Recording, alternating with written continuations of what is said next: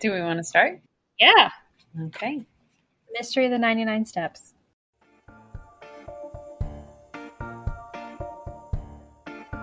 Well, aren't you a regular Nancy Drew? We sure hope so, and we hope you are too. Join us as we talk Nancy Drew cover to cover and click to click. Welcome to Regular Nancy Drew.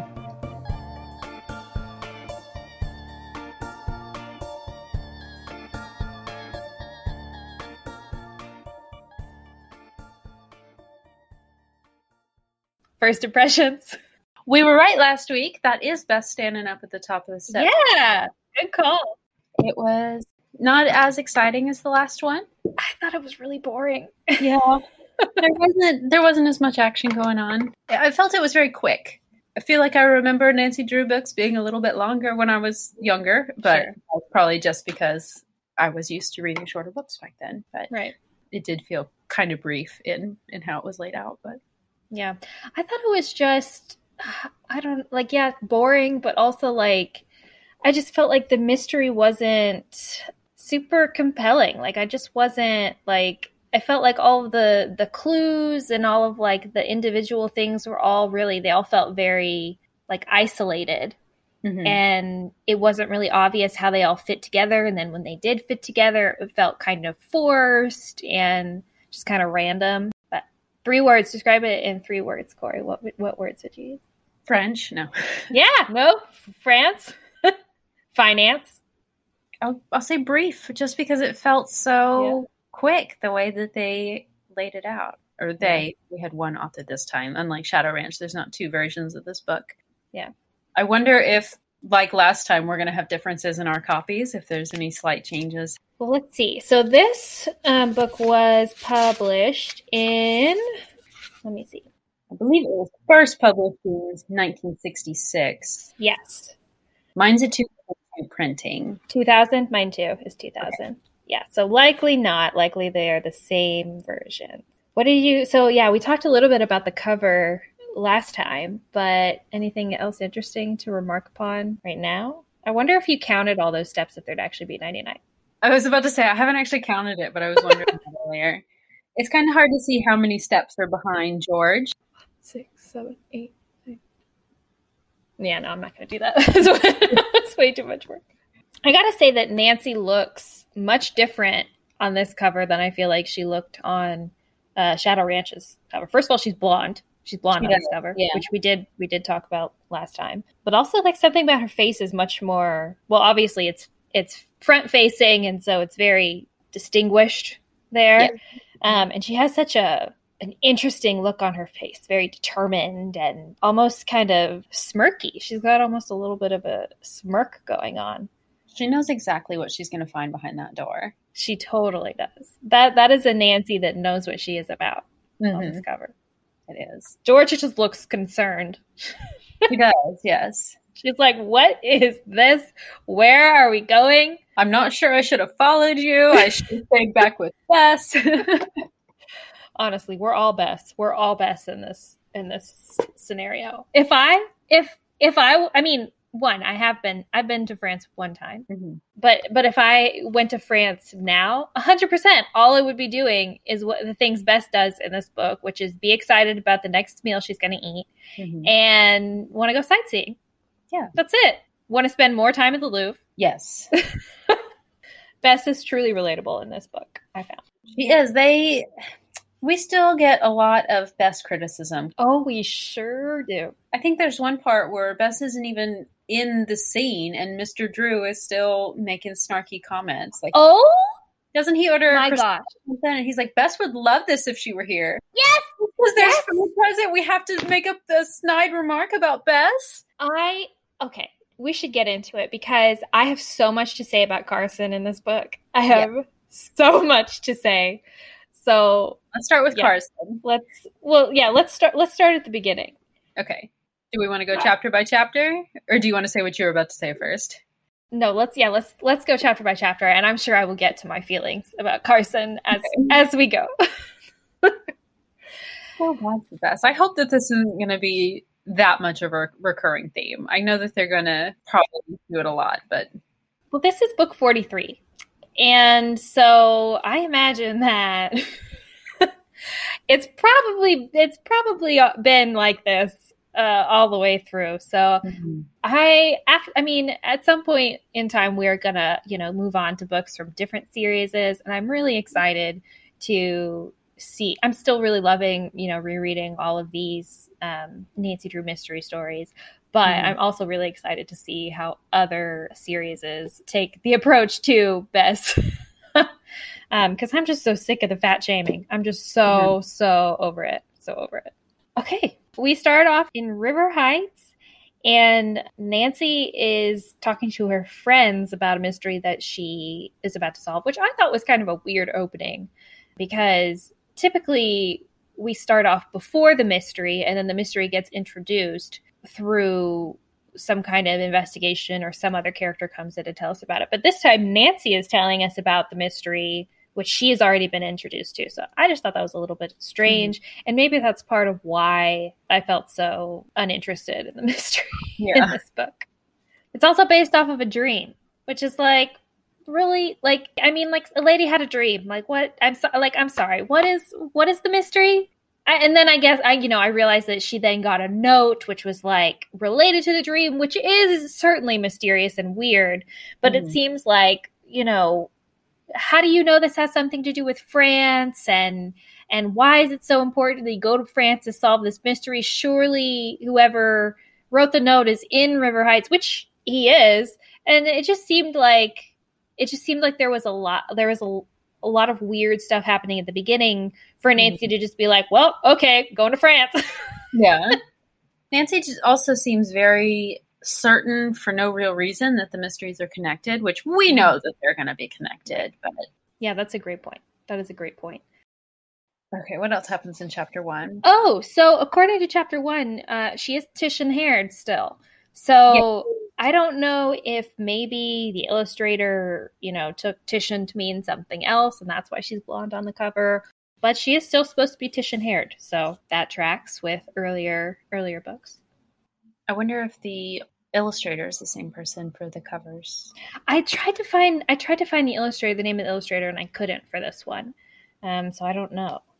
That's interesting. So if any of our listeners know, have information about the illustrators of all of these books or specific books, we would love to hear it, particularly if it's the Mystery of the 99 Steps. What else happens in chapter 1?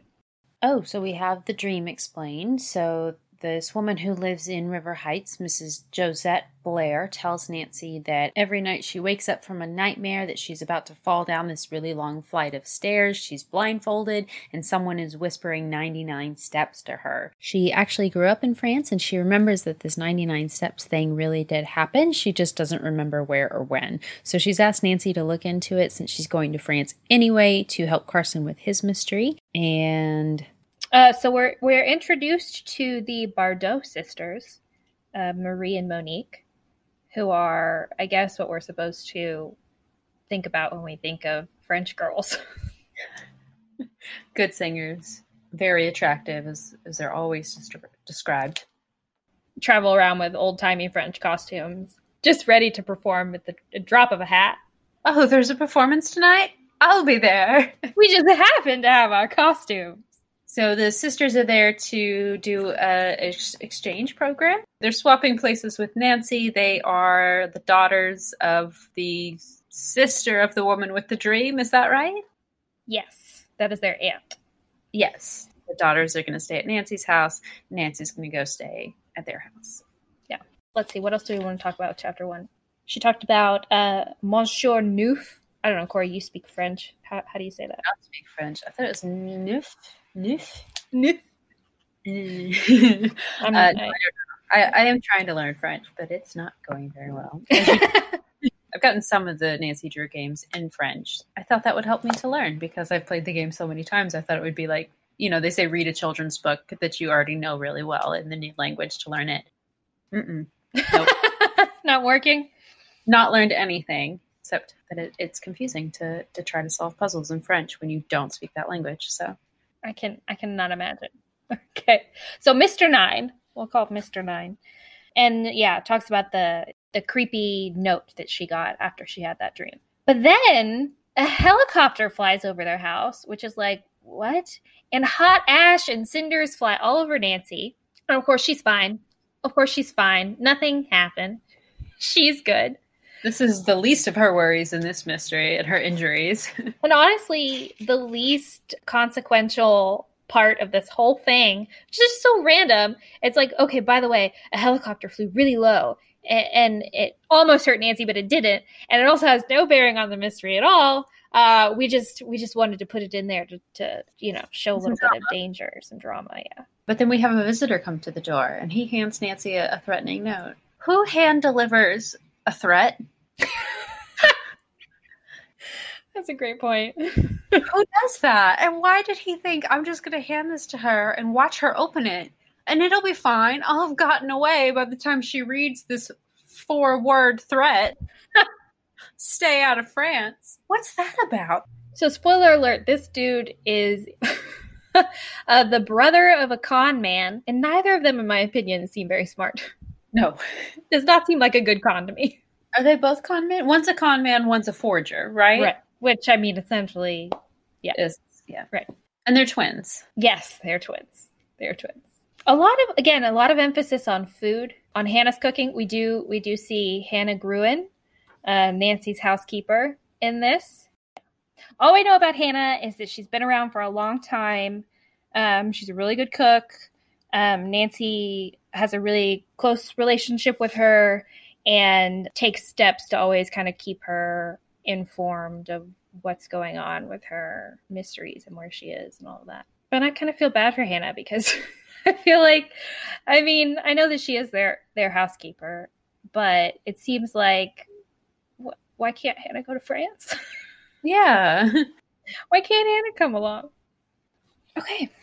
And so after the hot ash and her fire basically exploding, her getting a threatening note from a mysterious stranger who she suspects may be Mr. Nine.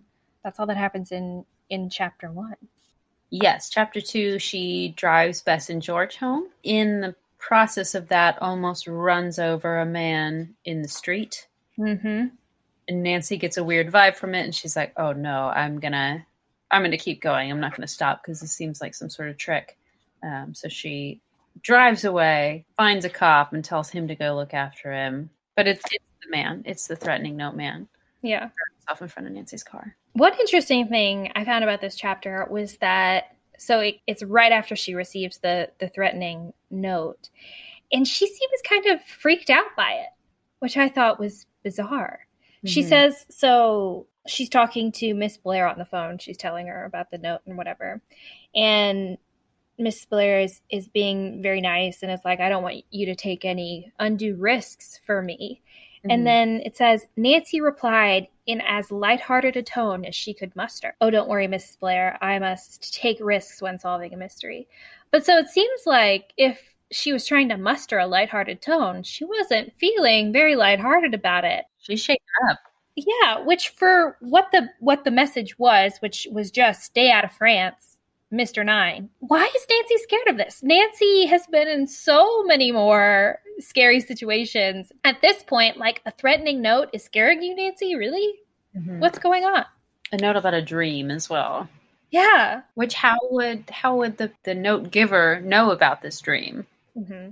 Unless Mrs. Blair is going around telling the whole world. Right.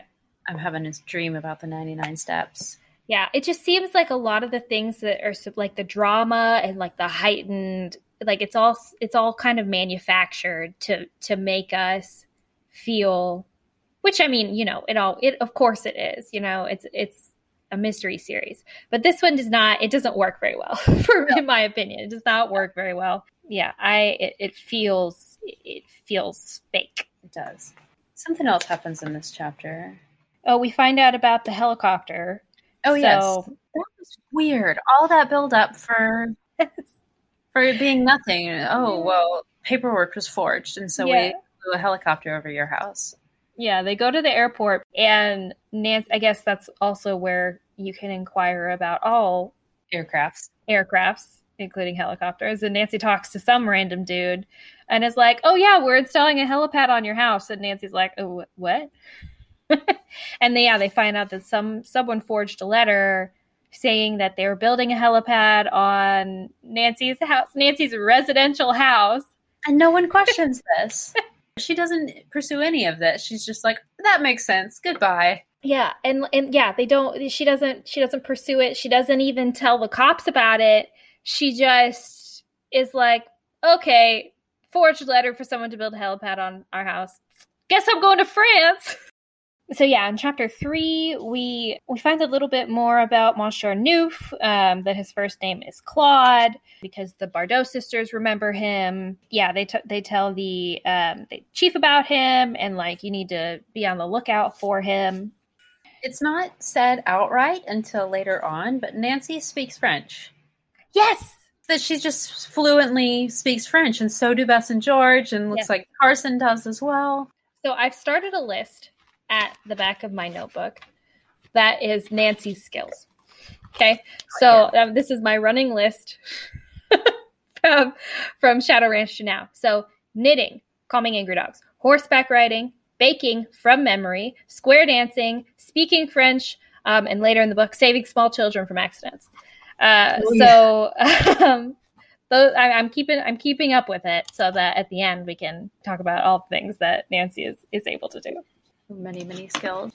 Okay. Well, in chapter 3, we see Chief McGinnis. Chief McGinnis, obviously not the first time in the entire series, but the first book that we're covering with Chief McGinnis in it. And I gotta say, I'm a Chief McGinnis fan. Mm-hmm. I love me a good Chief McGinnis. I don't remember a lot about him from the books, and he doesn't take a large part in this book either. He's just kind of there to support Nancy, which I appreciate, and pretty much just take all direction from Nancy as far as like tracking down this Claude guy. And I mean, he does have helpful things to contribute to himself, like getting in touch with, immigration or whoever to try to figure out how this person entered the country. But like, aside from that, it's pretty much like, call us if you need us, Nancy. Yeah. Which is such a nice position to be in, I guess, have the police department at your beck and call. He is very supportive of Nancy. Do we get any description of him? Because I didn't see it. I think we do. And I was really curious as to how he would be described, but I didn't see any kind of description. So I'm curious to maybe go back into some of the other books and see maybe when the first time it is that we meet him and how he's like described physically. Because all I can picture is the Chief McGinnis that we see in Alibi and Ashes. Oh, yeah. And which is like a stereotypical mustachioed. He has a mustache, right? I think, yeah, mustachioed and kind of big-bellied police chief. That's what I was picturing when I was reading this. So yeah. So I'm interested to see what that representation was like back in the 60s. Mm-hmm. Speaking of characters in this book, no Ned. Still no Ned in this story. No Ned. And Nancy does go on a little bit of a date later, which we'll talk about, and no mention of Ned at all. Mm-hmm. Which is interesting, because I know at this point in the books he had to have been mentioned before, even considering the mistake in my printing of Secret of Shadow Ranch. Oh yeah, maybe they weren't like a couple like we thought. Maybe they were just kind of dating, casually seeing one another sometimes. But when Nancy's on a mystery, who knows? Yeah, I'm interested to learn more about Ned and Nancy's relationship and what exactly it's supposed to be. What exactly are the terms of this relationship, Ned? I feel like I remember them being like boyfriend, girlfriend, like steady, going steady, pinned, kind of a Letterman jacket thing. Yeah. Yeah. Poor Ned. So neglected. I have secret opinions about Ned. I actually hate Ned, but I'm sure we'll talk about that later. I'm not a Ned fan. A book with a lot of Ned in it, so we can get all of our Ned talk. I think so. My opinion is that Nancy should be free of a boyfriend so that she can travel about the world and experience boys in every country. But apparently, dating Ned or being, whatever the relationship she has with Ned does not prevent her from doing that. So maybe I'm wrong. Going to the ball with Henri and on boat rides and car drives and square dancing. Oh wait, that was Shadowrange. That was Shadowrange. Not to jump ahead, but we never hear from Henry again after he helps her. Does he help her? Oh, I have. Oh well, he follows her around while she helps herself, basically. But yeah. So in chapter 3, back to chapter 3, we get introduced to this whole alchemy concept that is going to be pretty consistent throughout the story, right? What is the Green Lion? And Marie and Monique go to perform their madrigals at the Teeners Club for the Towners Club. I'll never get over that. It's too good. I'll never get over that. And the mysterious man, Claude Aubert, shows up, and Nancy chases him outside to try to do what? I don't know. Follow him, I guess. Stop him from doing whatever shenanigans he is gonna be doing. So again in chapter 3, I found that like there's a lot of faff about their outfits. Mm-hmm. You know, talking about where was it? Oh yeah, what Hannah changed into, her becoming navy blue dress, and all of the emphasis that we put on making sure that we as the reader know that literally every female character in this book is attractive. Don't worry, they're pretty. Don't worry that they're wearing a nice dress. Rest assured that they're not going around looking a mess. They're looking beautiful. The author loves the word attractive. Yes. Attractiveness, attractive girls, her attractive teeth. I don't even. Her attractive hair, her attractive outfit. Yeah, literally. That's exactly the description. Yeah, and then the random interlude about alchemy that I'm sure will have no significance at all later. Mm-hmm. And then we're at chapter 4. And this is where they're at the performance, right? Yes. Yes, so Nancy's just said, quick, get the police before he leaves, and now they're going to chase him after the performance. We learn in this chapter that mysterious Frenchman Claude has black eyes, which is described that way, which I'm sure is not to say that his eyes are actually black, but tried to describe how scary he's looking. But yes. I just thought it was such a why is that necessary? I think it's again one of those things that they try to put in there to make us feel really frightened about this, but I didn't feel frightened at all. I just felt like what is going on? Yeah, it was a little confusing. So they do eventually capture. They are able to find Claude Aubert after he tries to break into their house, Nancy's house, and their burglar alarm goes off. And the police have found him trying to break into her house because they had followed him from the school dance or school performance or whatever that was. And so they find him, and then they're just basically just interrogating this guy in Nancy's living room, I guess, which I thought was kind of bizarre. Very strange for the police to be like, all right, let's go inside now. Take this man to the police station where he's not going to get away from you again. Right.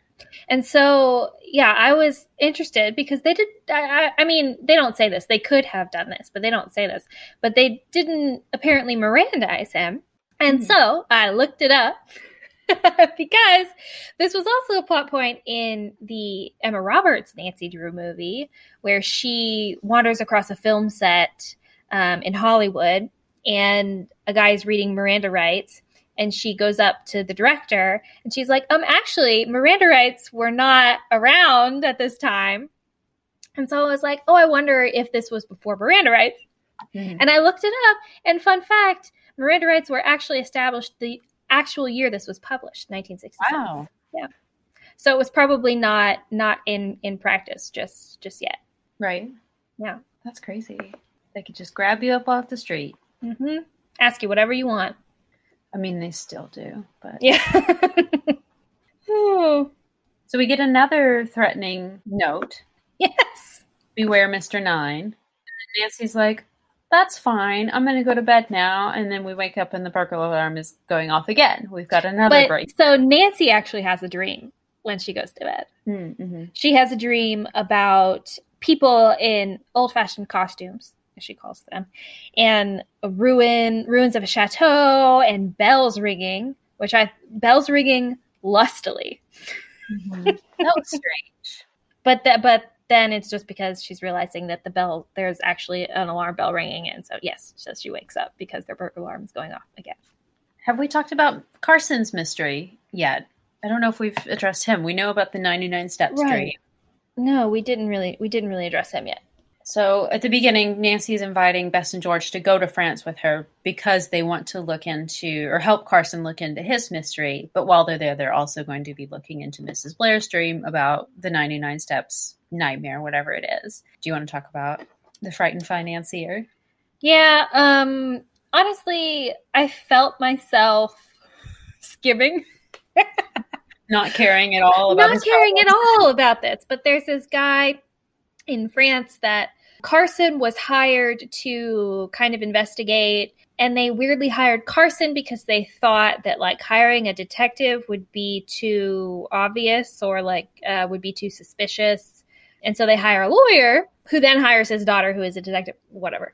Not even a French lawyer who would know French laws around finance. An American lawyer. Anyway. They hire an American lawyer from the Midwest, a small Midwest town, to come to France and investigate this guy who is being just kind of shady and suspicious. And what did he sell off? He's threatening to sell his company. And there's like other weird money stuff going on with him that honestly, I could care less about. His business partners are just suspicious and say, hey, come check it out. And Nancy is certain right away that these two mysteries are connected, that there's some connection between Mr. LeBlanc is his name, I believe, the financier, and the 99 Steps from Mrs. Blair's nightmares. Well, so I think the reason that why she thinks that, or why we're supposed to think that she thinks that there's a connection, is because people start, or the notes start warning Nancy off of going to France. And so obviously she was invited to France by Carson to help with his mystery. So I think we're supposed to believe that is, they're warning her off of it because they don't want her to investigate that. And because Mrs. Blair, Josette Blair, who originally had the dream, also got a similar note. So it's like, okay, so the notes are obviously connected. And the second note is telling me to not go to France. So the first note must also be about something going on in France. Makes sense. It's not exactly straightforward. I'm with you. Yeah. So I don't know. Okay, so we have the second break-in. Nancy's got the alarm bells going off, and this is when they go outside and are obsessed with finding footprints, but they can't find any because there are stilt prints. This man has been walking around on stilts with his giant poster with the threatening note on it. Why on earth? What is with the stilts? And we never get an explanation for that. It's not like he's trying to reach a second floor window or something. It just seems like maybe he's doing that purposefully to conceal his footprints. Like, that's the only potential explanation that I can see. But we never get that for sure. We don't know why. We never know why he's on stilts. We never get any sort of... Do you think the intruder meant to steal something? Either that or he meant to harm us? That's it. That's the end of the mention of the stilts. Yeah, and eventually at the end, when they do, capture Claude or search his stuff or whatever, they find that he had stilts. Mm-hmm. So it was obviously him, but we don't get an explanation as to what the stilts had to do with this. Hasn't he been arrested already? Yeah, but I don't know if he escapes. I don't remember exactly what happens, but or they find his car or something, and they find stilts at some point. And then they go back into the house. They're like, whatever, we can't find him and his stilts. There's a threatening poster on her car. This is Beware the Green Lion, which is a reference to the alchemy that they were talking about in the earlier chapter. Yeah, and then after that, it's basically like, after Nancy talks to the detectives, she's like, okay, oh well, going to bed, going to France tomorrow/today. See you later. And that's it. You French girls will be fine here with all these threats going around. Hannah, you'll be fine. Oh, it's bizarre. But then Nancy goes to France, and we don't get a lot of their travel. We just know that they get on a plane to go to New York, and then they fly to France from New York. And Carson picks them up from the airport in a taxi and takes them to the hotel. Oh, no, sorry, not yet, right? They go to Notre Dame first, right? They go to Notre Dame first. Yes. And Notre Dame, sorry. They go to Notre Dame first. He said Notre Dame. And I get so confused. Anyway. Well, that's how you say the name of the football team. I don't blame you. It is, and I can't remember which one's the football team and which one's the real building in France. Notre Dame is the way the football team. Notre Dame. They go to Notre Dame first. This is also where we find out that Claude Aubert has an identical twin. Claude Aubert is the man who delivers the threatening note when they're back in the United States. And what is his name? Louis? Oh, yeah. Actually, I don't know that I don't think we get his name in this chapter. It's just that Nancy thinks that he has a twin. See Claude. Yeah. But it's not. It's just a man who looks like him that's been following them through Notre Dame. Notre Dame. Again in this chapter, so after they leave Notre Dame, Did I say it wrong again? Oh, God. I don't know. So much for those French lessons. So much for your Duolingo practice. Anyway, sorry I interrupted you there. It's okay. So after they leave Notre Dame, they go to a restaurant, and even Carson gets in on the fat shaming Bess, or he and Nancy go to a cafe, and he says, "Oh, wouldn't Bess be goggle-eyed over this pastry?" So thanks for that, Carson. Like, no one even asked. No one mentioned Bess, but we see food, so we have to use that opportunity to take a swipe at Bess for no reason. Yeah, and also by Nancy's father, who should not be commenting on the physique of an 18-year-old girl. This is your daughter's friend. Like, what are you doing, you creepy old man? I have more to say about him being a creepy old man in a later chapter. And even just making disparaging comments about Nancy's friend to her, that's not, Nancy's not a gossiper. That's not who she is. Now she's sitting here hearing this from her father, who's not only doing that, but also making it about her body as well. Right. Creepy. Gross. So at the end of this chapter, though, it was really interesting. They regroup with Bess and George, and they're about to go back to the hotel, and Bess spots mysterious Mr. Nine, and they're going to go try to follow him again. But what I thought was super interesting about that part is that for the majority of the book and all that we read in Shadow Ranch, all of the narration focuses on Nancy's thoughts and like Nancy's like kind of inner dialogue or whatever. But this time it flips and it focuses on Bess's. And I haven't seen that before. And it happens again later in the book when Bess and George are kind of on their own. We get a little bit of narration that's about like their inner thoughts. So I thought that was interesting. I didn't even really notice that, but I did think that Bess and George were taking more of a front row seat position in solving the mystery. They were actually part of it and not just along for the ride. Even the detectives refer to all of them as amateur detectives, not just Nancy and her friends. Nice. I didn't recognize that. Yeah. Nice. Bess and George finally getting some credit. Okay, so chapter 7. This is where we learn it is definitely the twin. They chase him. The policeman tells them that he knows who Claude Aubert is. And we question the guy at the apartment. They go to find where Claude Aubert was living, find his former residence in Paris, and they're talking to, I guess, like the doorman. Yes, and this is where we find out that his twin's name is Louis. But not before. They take just shortest of little quick pit stops at the Louvre. Just look at the Mona Lisa and we're out of here. Honestly, even just, well, I mean, obviously, we live in a much different time now. There's probably a lot more security at the Louvre now than there was in 1960, I would imagine. But just to get inside the Louvre and get to the Mona Lisa takes at least an hour. Oh, yeah. Like, yeah. So I don't know what this short little jaunt was how it was accomplished, but it was awfully quick. Yeah, and they also talk about, I don't know if they actually go and look at them, but they do talk about seeing other statues. They talk about the Venus de Milo. They talk about Winged Victory. And so it seems like if you're going to go see all of those things, which are in drastically different parts of the museum, it's a big place. It's a massive place. You're not just going to do that.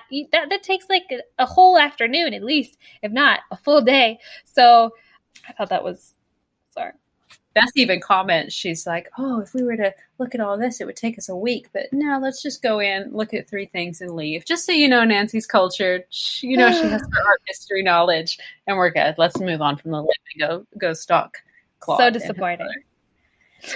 I mean, to be fair, it would not be super interesting for us to sit here and listen to Nancy's, experience at the crepes Louvre. Through the Louvre. But here's how this fictional character experienced a museum.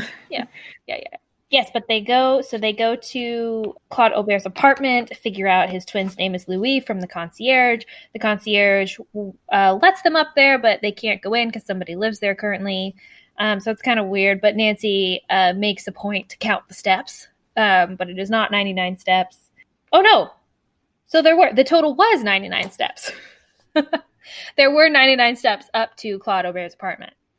But just for some reason, Nancy knows that this isn't the right 99 steps. Right. So let's move on. Yeah.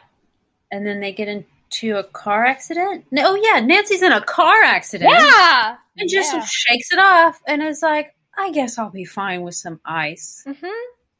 Escaped with nothing broken is what it said. And so apparently that is the determining factor of whether or not you're okay. Yeah. So I guess they're getting out of the taxi, and right as they're getting out, somebody else slams into the back of it and throws Nancy onto the pavement. Mm-hmm. But she's just fine. Like, she's clearly very injured, but she's got a hefty bruise. A lot. She probably has a head injury. Yeah. And she's so insistent that she's fine. To be fair, she is seen by a doctor, and the doctor says that she is okay. But even Bess and George, so I think they say somewhere George says that she's like, George is rubbing her neck. Mm-hmm. So George got bumped too. Yeah. But yeah, no, they move on from that pretty quickly after a quick check over by a doctor who just happens to be at the party. Oh, yeah, we're going to a party. We have to get glamorous now after our car accident. We're going to a party at Monsieur Tremaine's house. Mm-hmm. He is the guy that hired Carson to investigate the financier. Right. And so we're going to go investigate him at this party. Right. But it's so funny because they got dressed up, they got in the taxi, they got in the accident, they get to the party. And then when they get up, the butler or whoever it is that admits them into the house, the doorman, admits them into the house and is like, oh, he saw the accident and was like, oh, please go upstairs. There's a doctor. I'll send him up or whatever. So they get upstairs and more time is spent after being checked out by the doctor. More time is spent talking about them freshening up and like, brushing off her dress and new makeup and reapplying their makeup and everything. Then time is spent on the doctor examining them. Yes. Almost more time on their outfits and makeup than on the party itself. Yes. But now we meet the Tremaines and we go into the party. And this is where our first outright racism happens. So yeah, they start off by describing this person as a man in Arabian dress, which is, I think, a great way to start off. Yes. As describing him. If only they could have maintained that, because then after that they move on to call him the Arab. They repeatedly call him just the Arab, not the Arab man, not the person who looked Arab, the person who might have been Arab, which is interesting because we do eventually find out that he is in fact not Arab. Right. He is a white man, Louis Albert. We still refer to him as the Arab, though, when he's wearing that his I don't want to say costume, but he's using it as a costume, as a disguise at this party. Yeah, we still refer to him as that, even after it's discovered his real name. Yeah, and his real identity. Yes, they still refer to him as the Arab, which is like, who he is. You know he's a Frenchman literally wearing a mustache and beard. Like, what? It's disappointing. It's very disappointing. It's definitely disappointing. It adds nothing to the plot. Right. He could have just worn a fake mustache and called it good. Yeah. And also it seems like he didn't even necessarily need to disguise himself to get into this party, because I don't think anyone aside from the financier, Monsieur LeBlanc, knew him. So it's just, it's very odd. It seems very unnecessary in a lot of ways. I think we should have yet a third iteration of the Nancy Drew books be published. I think they should do another rewrite. Yeah. I think we could do it. I think we should rewrite these books. Oh my gosh. The way they should. Not really, but I think we should discuss how we would rewrite them. Maybe in a future podcast episode. But so there's that racist moment. And this is where we dance with the other guy at the party. Yes. Henri. Which, by the way, in the illustrations, he looks exactly like Chuck Bass with his bow tie and his little short-cropped dark hair. He looked like Chuck Bass to me. But so there's a really great illustration on page 71 that spans 2 pages. And I think we have to talk about this one because Louis Albert, who is getting away in the car, is in process of taking off his disguise. And it literally looks like he was wearing a full face mask. In the book, it just describes him as wearing a fake mustache and fake beard. But in this illustration, it looks like he is holding up a complete head. Yes. Yeah, when you have a fake mustache, you would think to remove it, you would just peel it off. This looks like one piece. It's still in the same shape as it would have been on his face. Yeah, and it looks like from this illustration that it is a darker skin tone on that face mask. So literally, this dude somehow either created this mask or found this mask that was a mask of just an Arab man's head. Like, how disgusting is that? That is so weird. It's such a bizarre thing to incorporate into this plot for no reason. Yeah, it's so interesting living in the time that we live now and experiencing these books that were, obviously written in the 60s. It's just very different. Okay. So we see them speed away. Nancy tries to catch him at the dance, but they never do catch up to him. This guy, Henry, that asks her to dance, follows her, tries to help her. Nothing comes of it. So they just go back into the party and then decide to leave. Is that right? That's pretty much it.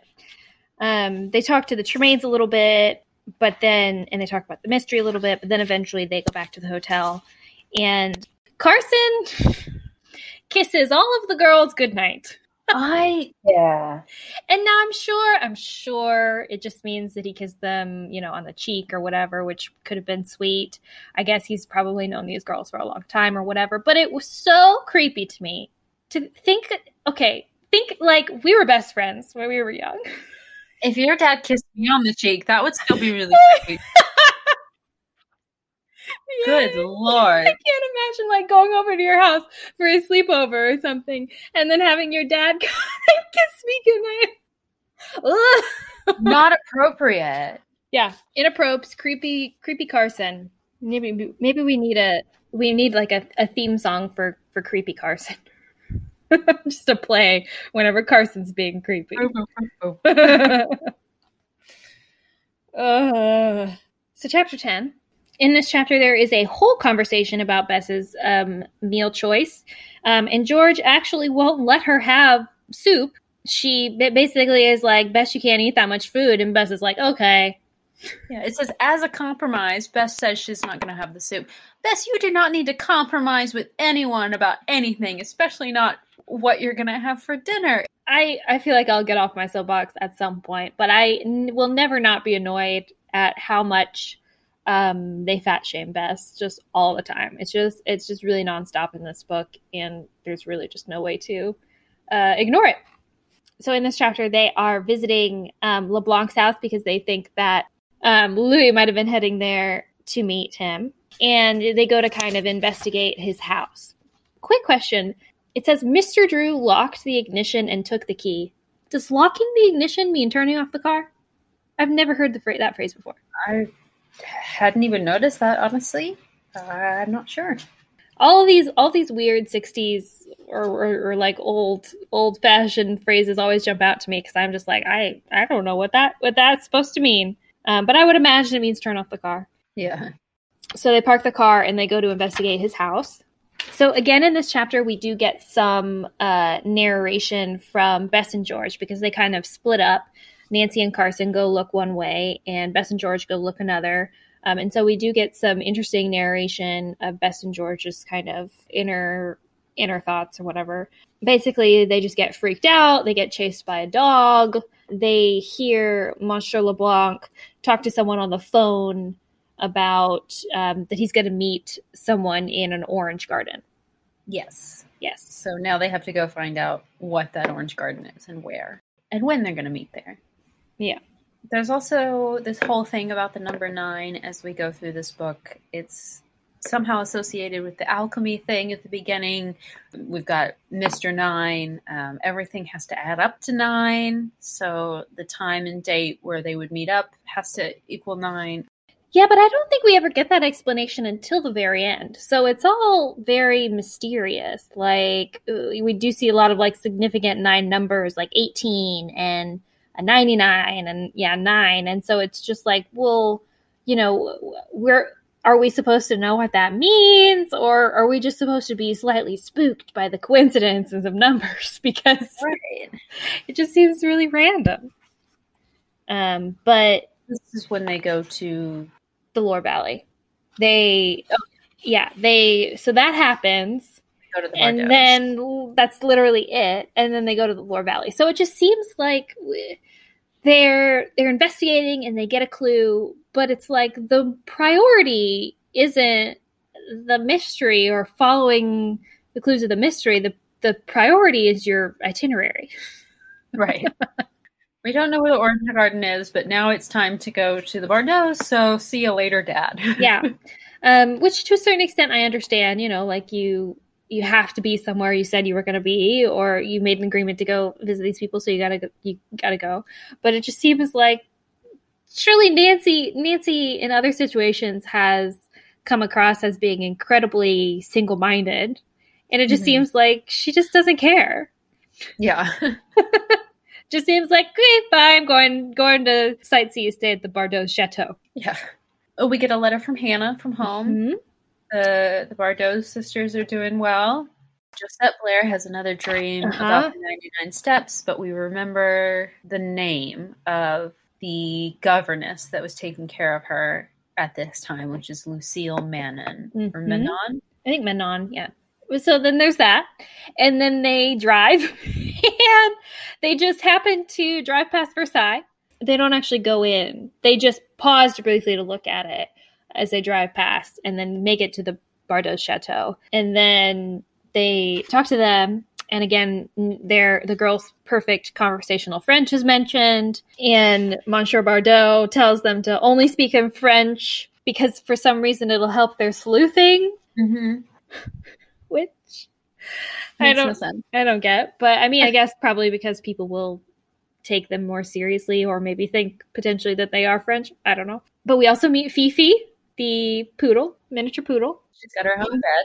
Yeah, weird emphasis placed on her dog bed, and nothing ever comes of that. It's never mentioned again. It's just like, oh, there's this really cool, like, they describe it really well. They're like the square frame, blue satin cushion, gilded wood, arched canopy, blue velvet, blue and white striped satin. Like, it's incredibly descriptive, and it's no significance. It just seems like this book is very poorly edited. Yes. Like, that would have been a situation in which you should have trimmed that just a little bit. A little bit. They talk to them a little bit about the progress they've made towards solving her sister's mystery and about who she thinks left the messages. They ask them about the Orange Garden, and they tell them about a spot at Versailles and that there's a place in Versailles called I'm not even going to try to pronounce Orangerie. that, but that also like a certain flight of stairs that's 100 steps.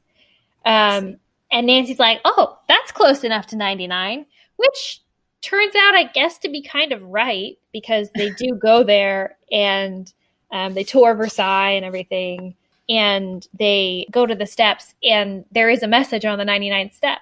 So it's truly bizarre, because there's 99 steps to Claude Aubert's apartment, 99 steps in this orange grove at Versailles, and eventually later, we find the actual 99 steps that is referenced. So it just seems like, so there are multiple steps of 99 steps that are significant. Mm-hmm.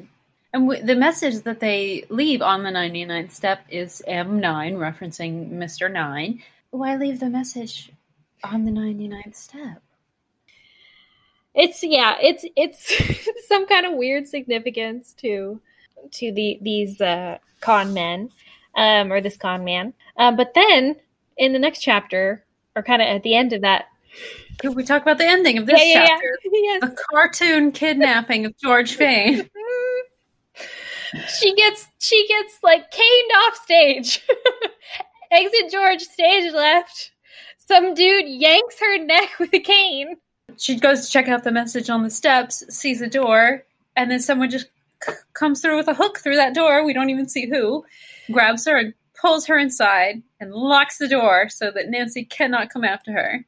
This book starts off with the dream, and I'm pretty sure that actually the whole book in itself is a fever dream, because when I read this, takes place after that car accident Nancy's in. She just got a head injury, and this is all Nancy's like rambling imaginings of what's actually happening.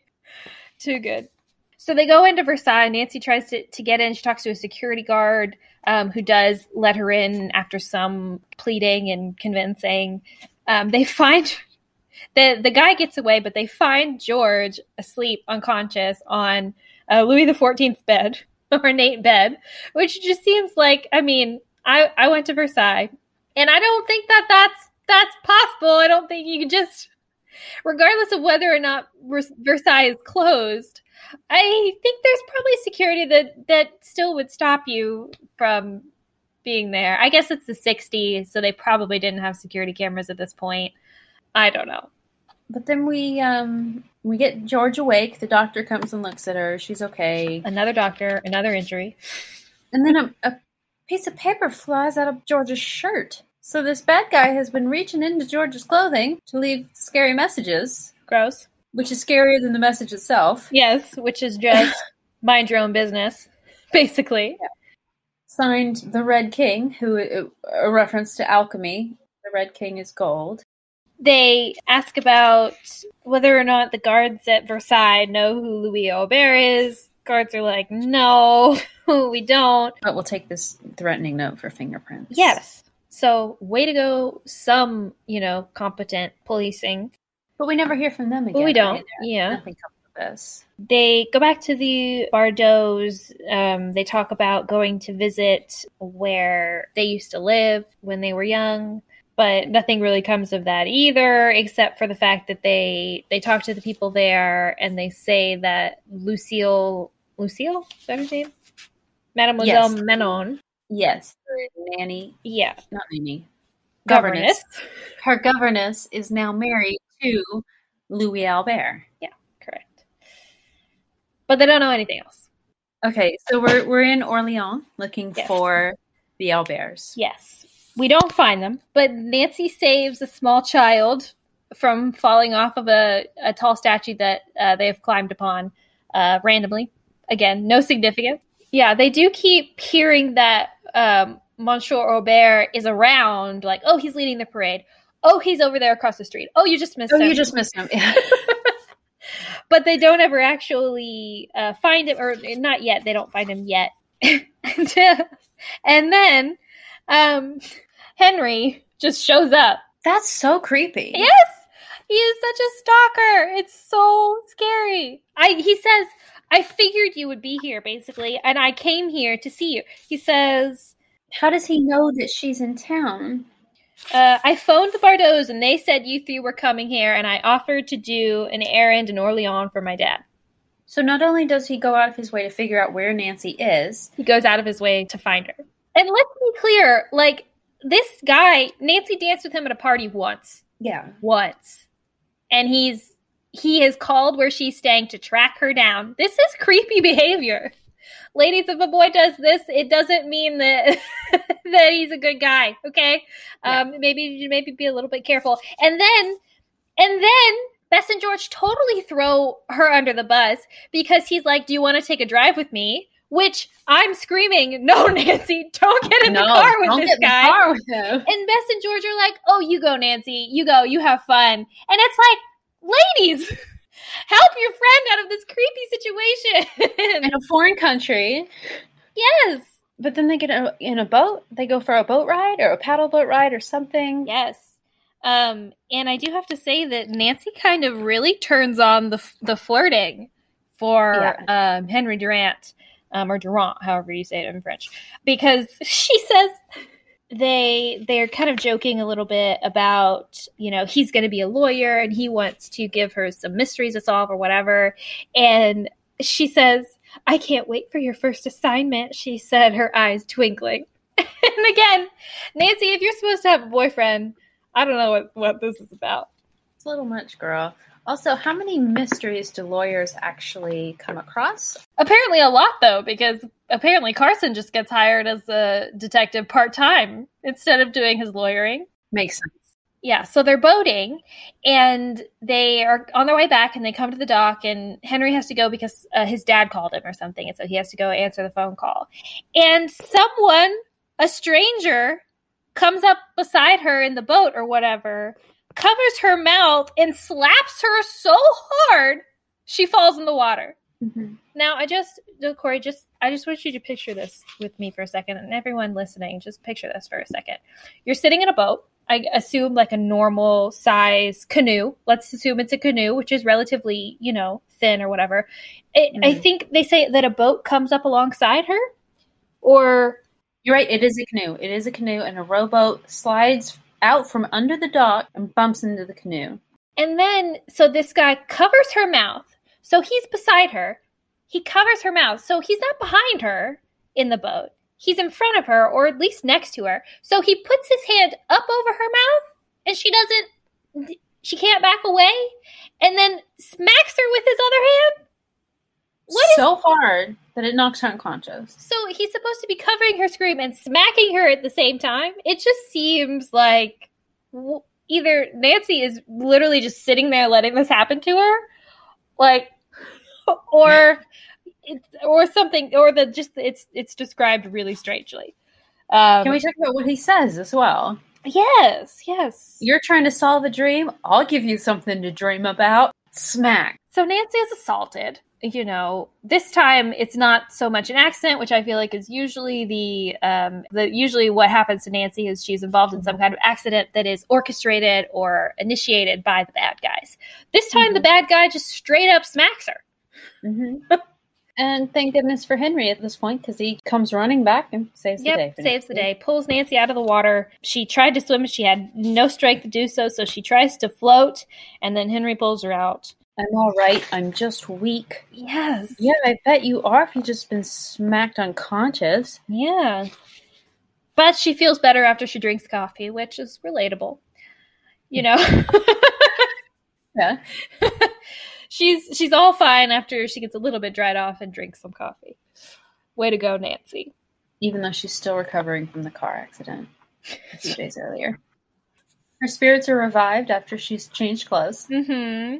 And she tells Wes and George about what happens. And then they go to, they get the address of the Auberts and they go to visit them. But there's another Aubert couple with the exact same names living in this town. Yep. It's not the Auberts that we're looking for. Nope. All this is just for nothing, dead end. Mm-hmm. And they don't even know who Lucille Manon was. But they do tell them they've been getting some of the other Louis Aubert's mail. And they look at that. They see that maybe some of the letters might have been sent by his brother, but they haven't gotten any letters recently. They talk to them about alchemy. They actually really get into the alchemy here, which is because this Louis Aubert, the other Louis Aubert, is a chemistry teacher, right? Just so happens. So happens. He also knows a lot about alchemy Just like the other Louis. So it's really bizarre. It really just seems like they are the same person, but they're not. Mm-hmm. Yeah, I thought that's where it was going to go, and then it was just no, never mind. We've had a wonderful evening, and then they get up and leave, and then they go back to the Bardot's house where they find that Fifi has gone missing. This was the most traumatic part of the book for me, I gotta be honest. I cannot handle missing pets. I can't handle injured pets, so I was very upset. We can't handle the implication that some animal might be even slightly unhappy. Yeah, really, I can't. No, honestly, that's not even an exaggeration because literally my whole life is devoted to making sure that my cats are as comfortable as possible at every waking moment. So, yeah, I can't even, it makes me upset to think about a dog missing. Unless this dog is having the best day of his life, I don't want to read about it. It's too sad. So true. So the Bardot's dog, Fifi, the poodle, has gone missing. She's found straight away on the next page. So. But unconscious. Yeah. Someone drugged her. Just so that this little tiny thing won't bark, I guess. Why? Did they steal something? They did. So they did. They went around the house and they stole gold. It's kind of random. Oh, yes. All the gold, but none of the other silver, precious jewels, anything. Right. They just stole the gold. It just seems like, why did you break into this house where Nancy Drew is staying just to steal the gold? Surely there are other places where you can find gold if you needed or wanted it. But it does give Nancy an opportunity to kind of pull one over, or I guess not pull one over, one up the policeman by solving the mystery before they did. Oh, yeah, Nancy gets kind of indignant at the police officers here. I feel like in Shadow Ranch and, even before in this book, we're kind of used to other people kind of doubting Nancy's ability until she proves herself. But this time, when the police doubt Nancy, she's kind of annoyed. She's kind of like, oh, I have to, I can't believe that you would think that I don't know what I'm talking about, me, an 18-year-old American white girl. I can't believe that I would have to prove myself to you, a French policeman. So she kind of takes it upon herself to, show off, which she does, to be fair. I just find it funny. It was, yeah. And then I also observed that just how lucky it is that all of these clues always lead to some beautiful location in France that has some kind of historical significance that we get to learn about. Yes, that's true. That's a very considerate villain. Allows for them to take some very beautiful car rides through his beautiful scenery. He wants to make sure Nancy still has a pleasant visit to France, even if he does try to kill her at the end. Thank you, Mr. Nine.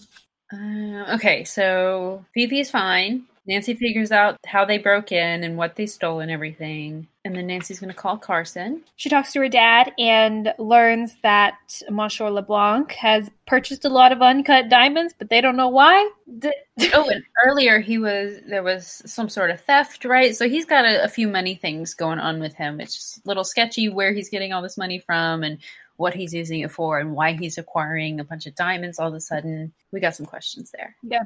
I do wonder, obviously we live in a much different world now, so I do wonder if some of this is supposed to be a little bit more obvious than it is to me now, because I feel like when I read this, it all just seems really random. Like, okay, he's buying diamonds. He, his money was stolen. He's thinking about selling his like, is this supposed to add up to something that I'm supposed to understand?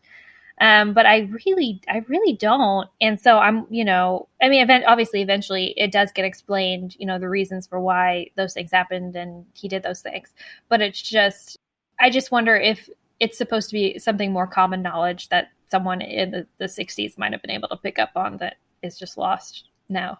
Maybe it's just supposed to all seem really sketchy to us and we're not supposed to get it, but Nancy does get it. So we're supposed to be more impressed by how amazing she is. Right.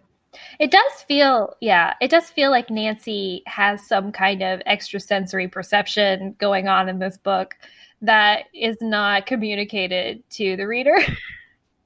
So they go to the chateau.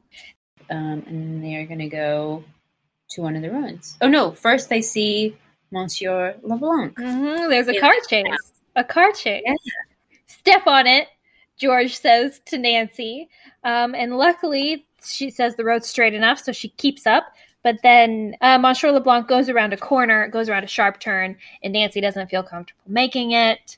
The one smart decision that Nancy has made in this book so far, and they lose him, fortunately. Yeah. But then they turn around, decide to come back because he must have gone off on a side path or something. They find the side path, but he's not there. They walk down farther down and find ruins there, and then come across a little boy playing as a knight in this chateau, which is just totally a random aside too. It has absolutely no bearing except for the fact that he points them to the ruins on the other side of the road, basically. So now we're on the correct side of the road of the correct ruins. And this is where they hear a creepy lady singing. Yes. A creepy lady singing a madrigal. Ho, ho, ho. So they assume that it is Lucille Manon, but they don't actually meet her yet. But they find the ruin and they find the 99 steps, which is this is what is pictured on the cover of the book, a creepy, janky looking staircase down into what is described as a medieval laboratory. So Beth stays up at the top to keep watch because she's not going down there. Relatable, Beth. Yeah, never go down a very steep, long staircase in the middle of ruins, in the middle of the night, someplace you're unfamiliar with, chasing people that have tried to kill you, 5 times now already? Yeah, not smart. Not smart, ladies. Turns out okay, though. They go down, and they do see someone down there. It is, who is it, Corey? Is it Louis? It is. They don't say that it's Louis. They say that it is the Arab. They know who that is now. They know who it is. And they're still referring to him as the Arab.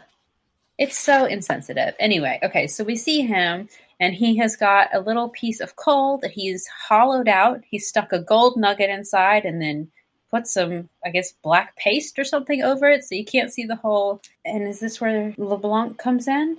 Yes. So Bess does their bird call, which was interesting to me. They alluded to that earlier in the books too, that they have a special secret bird call that they use.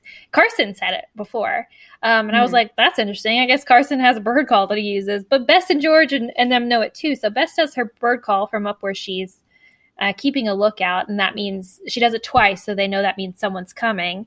And so they hide, and Monsieur LeBlanc comes, and I guess we do realize why Louis Robert is in that quote-unquote costume again, because he is trying to pull one over on Monsieur LeBlanc. He's trying to fool him, con him, and make him think that he can turn coal or turn anything into gold. Now all of his actions before make sense, and we understand why he was, being weird with his money, and we realize that it's because he's being conned to think that gold is not going to have any value soon. Right. So Louis, disguised Louis, says, it's going to be, $5,000? And LeBlanc is like, all right, you'll get your money tomorrow. And Nancy is like, I've got an idea. This is where Nancy solves the mystery, basically. And now we've got to set up this trap to catch Louis in the act. Yep, and I mean it's pretty boring from then on out to me. I honestly think it's. I mean they talk to Carson, they talk to Monsieur LeBlanc. They get both of them to come out to the countryside to the chateau, and then they're going to set up this sting. They're going to call the police and get LeBlanc to go to his meeting as planned, and then that's where they're going to nab him. And so they do. They are able to catch him after some drama. He locks them in there, and he throws something into the fire that we assume is supposed to explode and kill them all. But a brave police officer goes and pulls it out before it's able to do so. And then the police capture him, bring him back to the laboratory where Nancy is waiting, and they kind of get the whole story from him. So we learn all about, how his intimidation of Nancy and his conning of Monsieur LeBlanc. We find that he invented this character of Abdul Ramos is supposed to be who this Arab person is. Mm-hmm. Now, can we talk about that for a second? Because Ramos is not an Arab name. Right. If you were to pick a fake name, you could do a lot better than that. A lot better than Abdul Ramos. Yeah. And then we get kind of the sad story. So we meet Lucille Manon shows up, and we kind of get her sad story, which is just that she married this guy basically, and turns out he's a con artist. So yeah, we learned that Lucille fell in love with Louis while she was working as Josette Blair's governess, so she would take the little girl with her to go visit him in his laboratory. To help her not get scared, she would count each one of the steps as they walked down it, which explains the dream that she was having of the 99 steps. What does she say exactly? Oh, I knew nothing about this. She's crying, rubbing her eyes with her handkerchief, and Nancy comes over and basically gets her to confess that she was the nanny to Miss Blair. And Nancy kind of she feels bad for her. She's like almost in tears when she's talking to her about it. And so I thought that was kind of interesting, because I don't know what, I mean, I'm sure, yeah, I mean, it's a tragic tale kind of about you falling for a bad dude, but were they trying to kind of foster or show these kind of feminine bonds, like female friendship? Because we kind of get to the source of this whole mystery is the aunt of these two girls, and she's having a bad dream, and she remembers her governess and with a lot of fondness, but something scary happened there. And so she asks Nancy, a female detective, and Nancy goes to France, and all of these men do all of these bad things to her. And then at the end, we have her find, this governess who also had, a man do bad things to her. I mean, roughly so. And they kind of have a little bonding moment about it. Yeah. Yeah. I thought that was kind of nice. Oh, yeah. And Louis confirms all this. My wife didn't know anything about it. So yeah. So is this a story about a financial mystery, a mystery about alchemy, or is this really a cautionary tale for ladies to not take any wooden nickels and be careful who you go out with? Both. Mostly the second one, but a little bit of both, right? It's a cautionary tale with a little bit of Paris thrown in. Yeah. What a great story. Not really, though. Yeah, no, I'm tongue in cheek. This is definitely not my favorite. I definitely prefer Shadow Ranch. So far, out of the two that we read, this sets firmly in number 2. So out of 5 flashlights, how many flashlights would you give this one? Honestly, I mean, I don't want to be too much of a downer, but I think a 1 out of 5 flashlights. Yeah. Yeah. I would probably agree with you. 1 or 2 flashlights here. It's pretty bad. It's disappointing. Yeah, this one. Not the best choice. Hopefully our next one will be a little bit higher on the flashlight scale. Should we talk about our next one? Yeah, you want to do a drum roll? It's going to be Password to Larkspur, number 10. Again, I have no memory of what goes on in that book. But it seemed kind of appropriate because right now I'm trying to buy a house. And so, I'm looking for all the passwords to all the lanes everywhere to try to find the right one. So hopefully I'll find some clues in Password to Larkspur. I think it'll be good. Thank you for listening to Regular Nancy Drew. Email us at regularnancydrew@gmail.com. If you liked this episode, make sure to rate, review, and subscribe. You can also follow us on Instagram at Regular Nancy Drew and Twitter at RegularND. You can also support us on Patreon. Patrons at the $1 level receive early access to each episode as well as weekly bonus content. And to all you regular Drews out there, thanks for listening.